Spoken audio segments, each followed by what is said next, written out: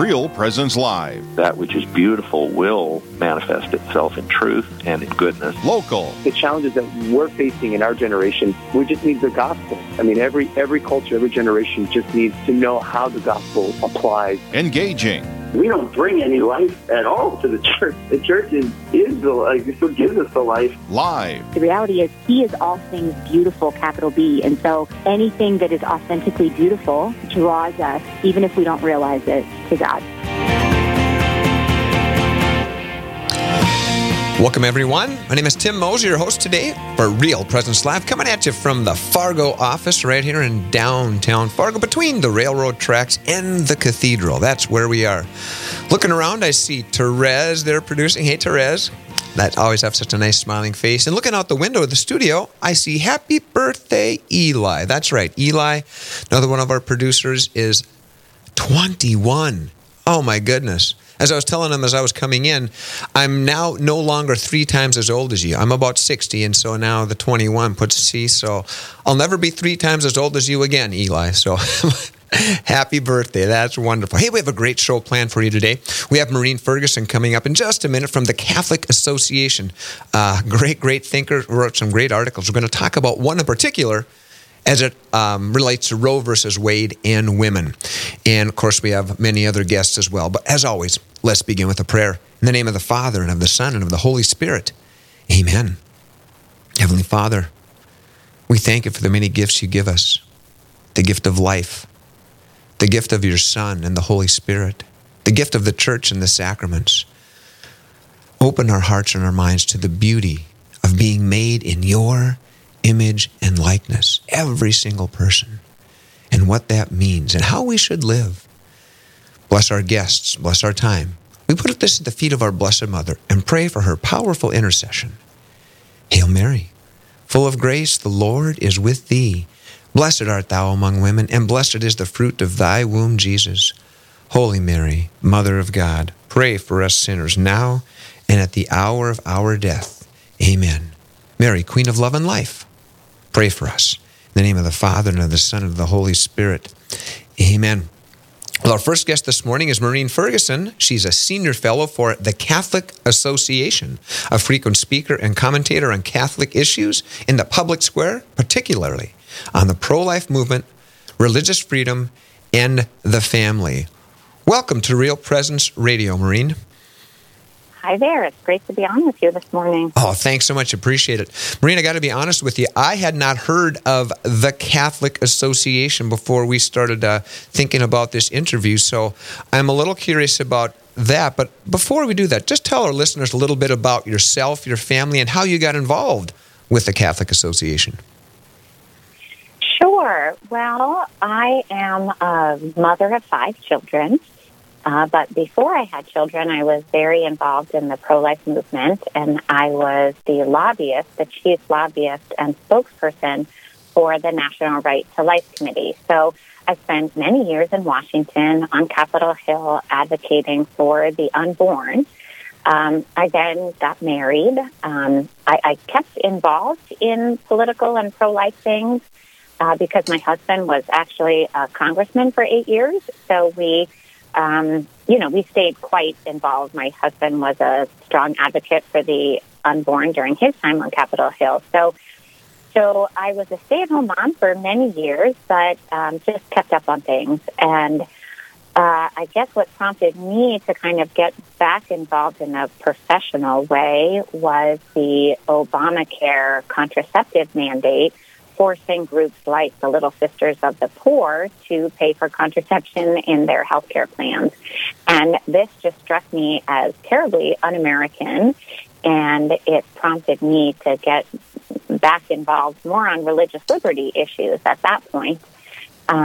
So I joined the Catholic Association, and we are a group of women who write and speak and just sort of are a voice for many of these Catholic issues in the public square, whether it's religious liberty or threats to the family or the right to life issue. We are just a voice for the Catholic Church in the public square, a lay voice. We're all lay people involved in the Catholic Association. So So that is how I came to write this opinion piece in USA Today that we're going to chat about on the huge Supreme Court case that is coming up in this Supreme Court term. Absolutely. We're talking with Maureen Ferguson from the Catholic Association here. I love that, the Catholic Association, just one of the many ways that we're following Pope John Paul II's call for the new evangelization. So thank you for responding to that call, Maureen. Appreciate that. Well, I love it. It's a great way, mothers today, so many more options to contribute professionally because there's so much that we can do from home. And I was able to work from home before the pandemic, and I feel like now that we've had, a year and a half of the pandemic, so many people have figured out how to work from home. So hopefully this will lead to a new era of mothers being able to focus on their primary vocation of being wives and mothers, but also finding little ways to contribute to the professional world and the building of just the building up of our culture, because we really need mothers' voices in building up the culture today. Amen. I want to echo that. It was just going through my mind. We need the voice of mothers like you, Maureen, because you get it. We as guys tend to be a little more compartmentalized, a little more focused on doing things. And you, my wife, is so good. She knows this is what's the good of the family. This is what is the good of these people. This is what we need to do for all people. And thank you for bringing that motherly wisdom to the public square. We appreciate that. Well, as you mentioned, there is a huge, huge, huge case coming up. And it does relate to Roe, but why don't you give our listeners a little bit of background in case they haven't really been following this about what's coming up here soon on the Supreme Court docket? Sure. Well, your listeners may be hearing about the Texas abortion law because that's what the media has been very focused on, the Texas abortion law. But that is not where the real game is. The real game in town is a Mississippi law which bans elective abortion after 15 weeks of pregnancy. And that is the case that the Supreme Court has agreed to hear on its merits. Now, the Texas law, which is a heartbeat law, it bans abortion after the baby's heartbeat can be detected. So that case has also made its way to the Supreme Court and will again next week. But that is a case that is being argued more on procedural grounds because it's a very sort of unique and quirky law procedurally in terms of enforcement and these things. So the Supreme Court has been hearing appeals on the Texas law, but not on the merits of the law. So again, I would urge your listeners to pay real attention to the Mississippi law. And this is referred to as the Dobbs case. It's Dobbs versus Jackson Women's Health Organization. And this is the case that will be argued before the Supreme Court on December 1st. And then the court, behind closed doors in their conference room, will continue to debate and write the opinion. And we probably won't know the result in this case until June. So the Mississippi Dobbs case is the real game in town when it comes to abortion policy. And it is a very clean-cut law in terms of the question it presents to the court. And the court agreed to hear it even though it is a direct challenge to Roe versus Wade, because it clearly bans abortion before the baby is, quote-unquote, viable. And we know that viability is a moving target because viability is really dependent on how good our medical science is and how good our hospitals are at keeping a premature baby alive. But in terms of abortion jurisprudence, this question of viability is really important. And the Mississippi law directly challenges that. And that is what the Supreme Court agreed to hear, whether all pre-viability bans on abortion are constitutional or unconstitutional. So this is a big case. It's really the first time since Roe versus Wade that there is a very real possibility that the court will overturn Roe versus Wade.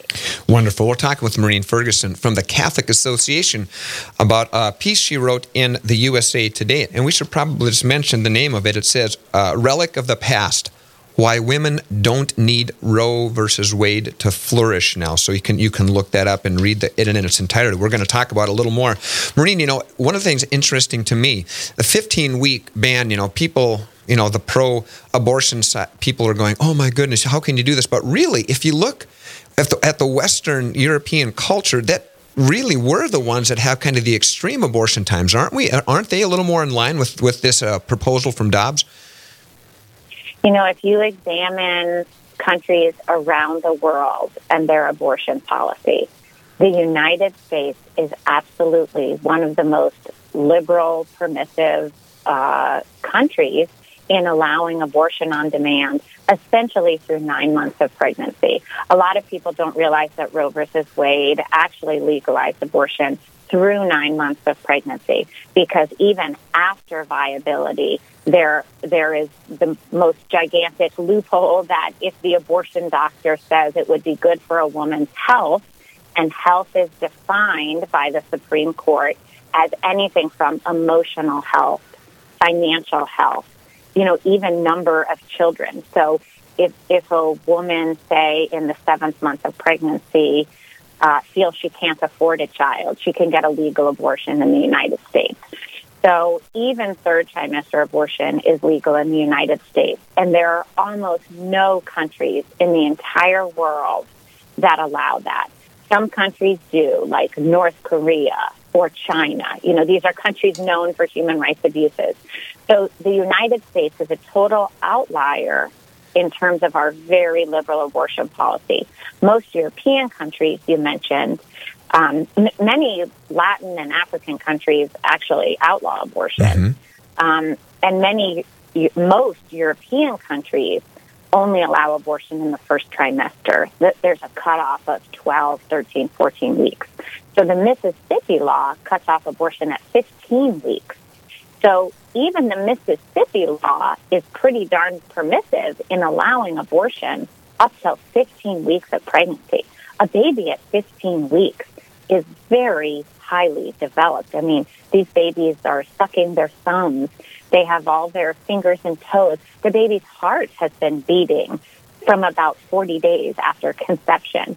So even 15 weeks, it is, and now people who are pro-life, people who are Catholic and understand their faith, know that even a day 2 abortion is the loss of a human life. So we are opposed to abortion from the moment of conception, the moment that science tells us that a unique and individual human being has been created. So again, even a 15-week abortion ban is very permissive.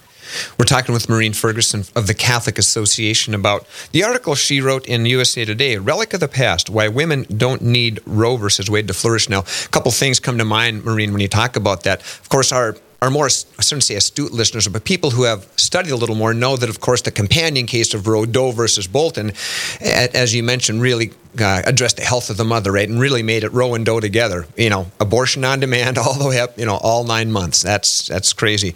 And you mentioned other cases too, and I just want to quickly talk about got about a minute before the break. Just Planned Parenthood versus Casey. There's a great line, a very telling line in there, of course, written by Justice Anthony Kennedy. It says, in many respects, the decision to abort is the same as the decision to use contraception. People have relied on abortion in the event that their contraception should fail for 20 years, 1973 to 1992. And since we're talking on the Catholic radio station, this contraceptive mentality really plays into the idea that if I control the sexual act, I need to control the fruit of that act, which is a child. So, go ahead, Maureen. Abortion as sort of backup contraception is very much part of the abortion mentality. Yeah. And like you said, Justice Kennedy said, this is called the reliance argument, that women have relied on abortion in the case of contraceptive failure. So that's why the Supreme Court, in the Casey decision that you referred to, reaffirmed Roe versus Wade, because they said women rely on abortion. They're essentially saying women need abortion to flourish in our society, to be successful. And that's a point that we should delve a little deeper into. And we will right after the break. When we come back, one of the unique parts of our article that I just love are these friend of the court briefs, and we will get to them right after this message. You're listening to Real Presence Live, and we'll be back right after this.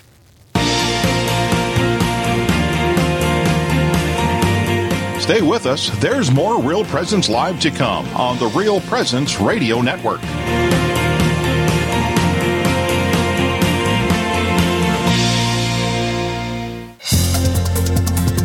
Hello, this is Mike Kidrowski, Director of Advancement for Real Presence Radio, with a creative gift planning tip. Have interruptions impacted your charitable giving? If you feel like you have less to give this year, or are waiting until you get through these recent challenges, we want to let you know about some creative gift options that won't cost you a dime this year. For example, you could designate Real Presence Radio as the beneficiary of all or percentage of your IRA, or make RPR beneficiary of a percentage of your estate or specific asset. Make a bequest commitment gift this year without impacting your savings or investments. To learn more about the benefits of making a charitable bequest, please visit our plan giving website at rprlegacy.org or call me at 701-290-4503. Let's get started. This is Delane Lutz from St. Therese Parish in Rapid City. I also teach at St. Elizabeth Ann Seton Elementary School. I teach second grade. And I really love the opportunity to listen to Real Presence Radio, as they provide great programming and opportunities for listeners to engage in prayer. I really also appreciate the opportunity to know and grow in my Catholic faith by listening to programs like Catholic Answers. And I'm a regular listener to The World Over with Raymond Arroyo. It's a great source for news and information from a Catholic perspective. Thank you for supporting Real Presence Radio and making it possible for listeners like me to know and grow in my Catholic faith. This is Agnes Lucy, and I'm almost 90 years old. Thank you for listening to Real Presence Radio.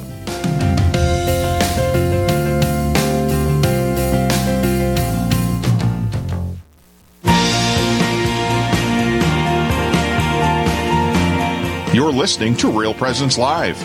Now, back to more inspirational and uplifting stories and a look at the extraordinary things happening in our local area. Heard right here on the RPR Network. Welcome back to Real Presence Live. My name is Tim Moser, your host today, coming at you from the Fargo studios, where we're celebrating Eli's birthday. That's right. It's a wonderful day. And we have Maureen Ferguson on from the Catholic Association talking about her article, Relic of the Past, Why Women Don't Need Roe versus Wade to Flourish Now. Maureen, one of the things I love about your article is, maybe our listeners might know this, but a lot of the things that happen before the oral arguments are all these briefs, these friend of the court briefs that are filed. And you have a very interesting take and analysis on those. Why don't you share that with our listeners? Sure. Well, most Supreme Court cases are actually decided based on the briefs that go back and forth, the written briefs from both sides. A lot of people focus on the oral arguments, and they're important, of course, but the justices say that they really make up their minds based on the briefs. So I've been reading some of these briefs, and I was really struck with the briefs on the pro-life side versus the briefs on the pro-abortion side. And just the competing visions it's so interesting, because the pro-life side, the vision there is one of hope, that women don't need abortion, that women can flourish without it. It's a vision of beauty, of compassion and love, of caring for both mother and child. It reflects the interdependence of human beings, of mother and child, whereas the pro-abortion briefs are very just dark, really. They're hopeless. They're overwrought with despair. They're very limited in terms of any thought of resiliency in terms of, women can overcome difficulties and difficult situations. There's no hope there in these situations. Women need abortion. There's no other choice here. And also what's very striking is how discordant these briefs are from the pro-abortion side in terms of pitting mother against child. So just to kind of turn back to the resiliency of the pro-life argument, says there's one brief, for example, from 240 female scholars. So these are highly successful women saying that we don't need abortion to flourish.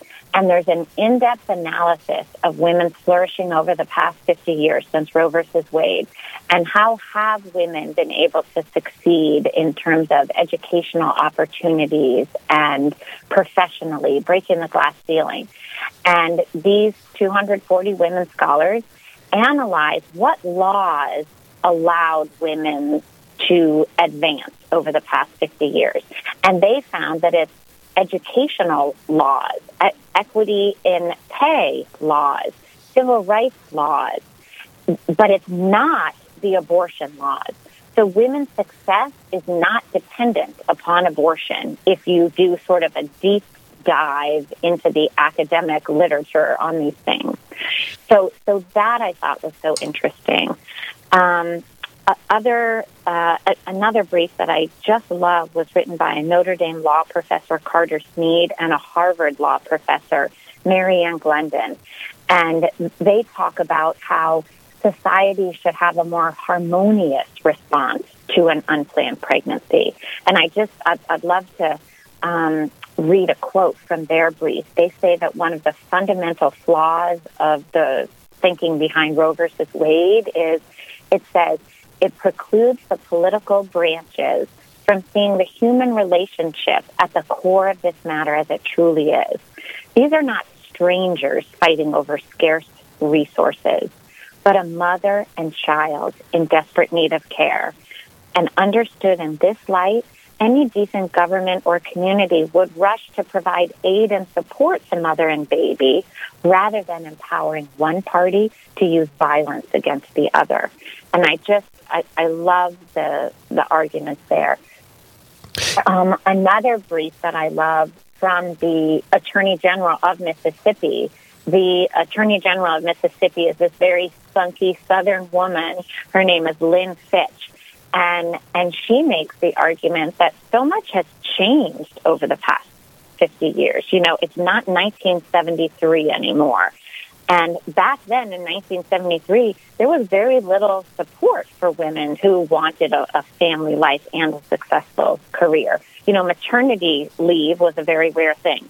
Paternity leave was something we never heard of, right? Mm-hmm. And the idea of what we were talking about earlier, of sort of a flexible economy and options to work from home, was just not even a thing in 1973. So over the past 50 years, women have carved a way to achieve balance between, educational opportunities and career opportunities in their personal and family lives. So it's just, we live in a different world than we did in 1973. So this argument that somehow women need abortions to succeed, it's so antiquated, it's so dated, it's so, hopeless. And I contrast that with what I read in the briefs from the abortion lobby. And honestly, it was just sort of creepy reading these briefs about, and, it was written from the perspective of the abortion doctors, and they just talked about how, really creepy, in terms of, these are doctors that are extinguishing the lives of fellow human beings. They're literally stopping the beating hearts of a human child. and they write about it, how, it feels so natural to, help women in this way. And it was just the most dark, distorted views and vision of reality to say this is the only way that women can succeed, by allowing me, their doctor, to extinguish the life of their child. We're talking with Maureen Ferguson about her article in the USA Today. It's so true. I love how you say, the relationship is at the heart of it. It's not mother competing against child for scarce resources. This is a woman and child both in need. Let's help them. Our friends who maybe are pro-abortion would agree that once they're outside of the womb, we need to do that. Well, we're just saying, this baby's just a little younger. We need to do that as well. There's also advances in medicine and science that come into play, aren't there, Maureen? Well, that is another way. I'm so glad you brought that up. That's another way that it's not 1973 anymore. In 1973, and my colleague, who is a doctor, Dr. Gracie Pozo Christie, filed a brief along with other female doctors. And my colleague, Dr. Gracie Christie, is actually a radiologist. So she does ultrasound. She does fetal ultrasounds all the time. And they actually, in their brief, contrasted what an ultrasound picture looked like in 1973. In 1973, we didn't have much of a window into the womb. These were gray, fuzzy pictures. We didn't have this clear sense of the developing human baby that we do now. Now you can go for a 4D ultrasound at the mall and see vivid pictures of your unborn child. I remember even with my son, and this was 20 years ago, I remember the ultrasonographer looked at my husband, who has a very distinct cleft chin, and the ultrasonographer said, let me see if the baby has that chin. And the ultrasonographer said, your baby has his father's chin. And sure enough, my baby, who's now a young man, has his father's chin. Wow. Now, even 20 years ago, they could see this on an ultrasound. So even our ultrasound technology has changed so much that as a society, we're all posting ultrasound pictures of our babies on, the refrigerator and doing these gender reveals. And, they're all over, Facebook and Instagram, our baby pictures, babies in utero. So our culture is very different in terms of how much we recognize the humanity of the unborn child. And in terms of medicine has developed so much in over the past 50 years, and very much views the unborn child as a patient. Doctors are performing fetal surgery. They're performing surgery in utero on little teeny tiny, preborn human beings to, correct anomalies in the spine or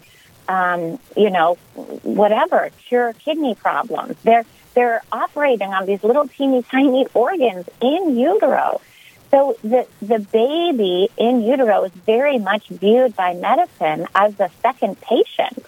When a doctor is treating a pregnant woman, they recognize they have two patients.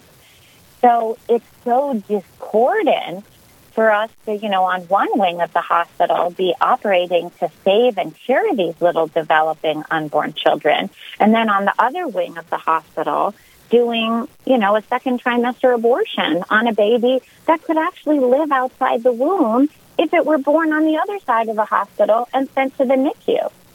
So it's such a discordant, it's sort of another disharmonious way that our abortion culture has so distorted things. And that brief, written by, again, my colleague at the Catholic Association, Dr. Gracie Christie, and other female physicians, is really a beautiful brief. And I'll just, I'll read to you just a teeny bit of what they write about these sonogram images, because it's really beautiful and heartwarming. She says, the baby's head, starting with the brain, is a marvel of intricacy, and they see this on the ultrasound. The fetal profile is clear, the gently sloping nose, the distinct upper and lower lips and chin. The baby's mouth opens. We can even see the tongue moving. The fetal spine is often gently curved as the fetus rests against the mother's uterine Wow, and it goes on and on, just painting a beautiful picture of life in the womb. Wow, Maureen, thank you so much for taking the time to be with us. We appreciate it. Again, thecatholicassociation.org, thecatholicassociation.org. Look up Maureen and her friends. We thank you so much, Maureen, for what you're doing for life. Good to be on with you. All right, thanks so much. Up next, we'll talk with a pro-life warrior who will share her story of decades of work in the pro-life movement right after this. Live, engaging, and local.